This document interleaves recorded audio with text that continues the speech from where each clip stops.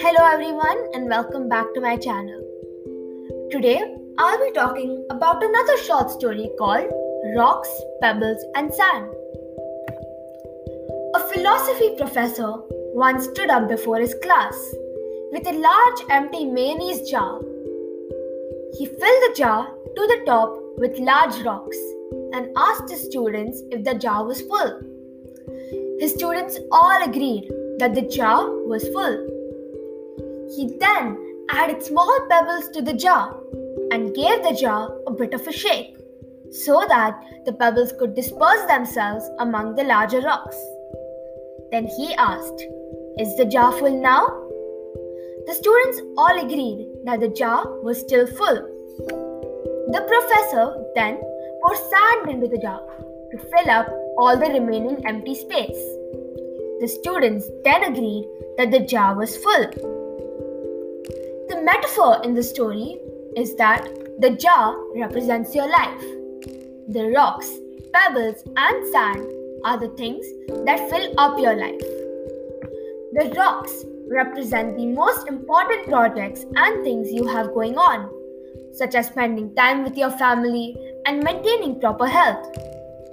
This means that if the pebbles and sand were lost, the jar would still be full and your life would still have meaning. The pebbles represent the things in your life that matter, but things you could live without.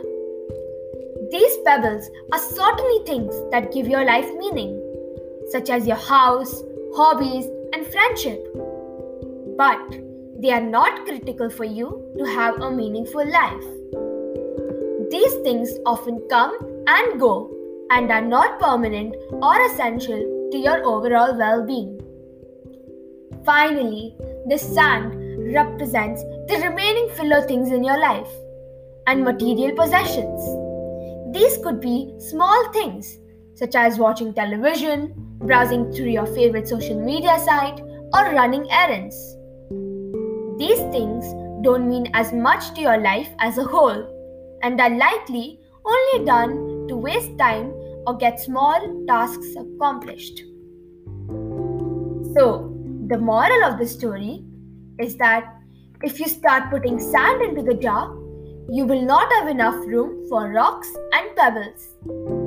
This holds true with the things you let into your life.